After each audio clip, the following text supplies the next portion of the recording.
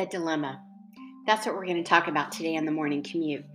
The difference between coaching and consulting for me, the difference between you as a leader, a manager, coaching, advising, guiding, doing, being tactical, being strategic.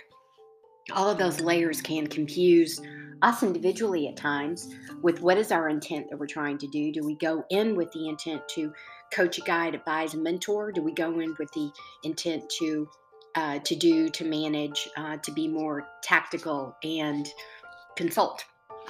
So we need those action words you decide to gravitate towards today. But the dilemma is, are we clear first to ourselves and then to the person or persons that we're interacting with, what role we're playing in the conversation and the role we expect them to play?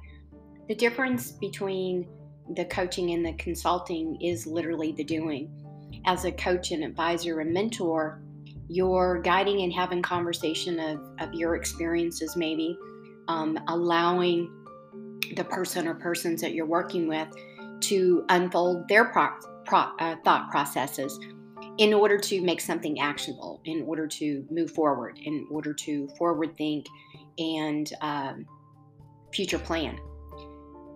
But what gets muddled and in the way is if you dive in when you're supposed to be coaching and you start consulting without permission. So clarity of that role is really important.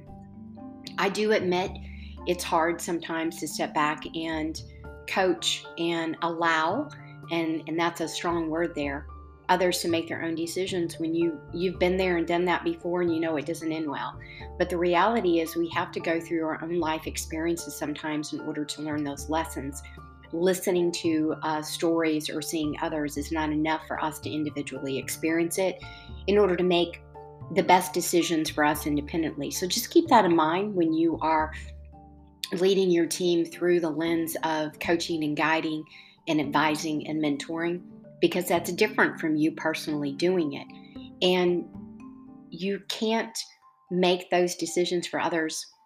You can only guide sometimes if you're not physically doing it yourself. So just keep that in mind. It can be a bit of a dilemma. The key is going into it knowing the role you want to play and that you should play in that process piece. And then sometimes you've got to stop and clarify that with the individual or ask for a permission slip as what role they want you to play. That's it for today. Be well, be safe out there. These are all things that go inside of your workplace culture, of how you can keep the difference between what you're doing and how you're doing in order to have that clarity around how we do what we do when we work together, which is our workforce, our workforce culture.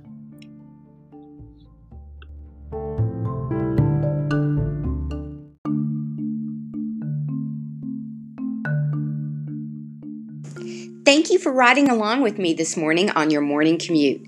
Please rate, review, and subscribe, and be sure to visit us at premierrapport.com to get a peek at all the resources waiting for you when you become an official Culture Curator member.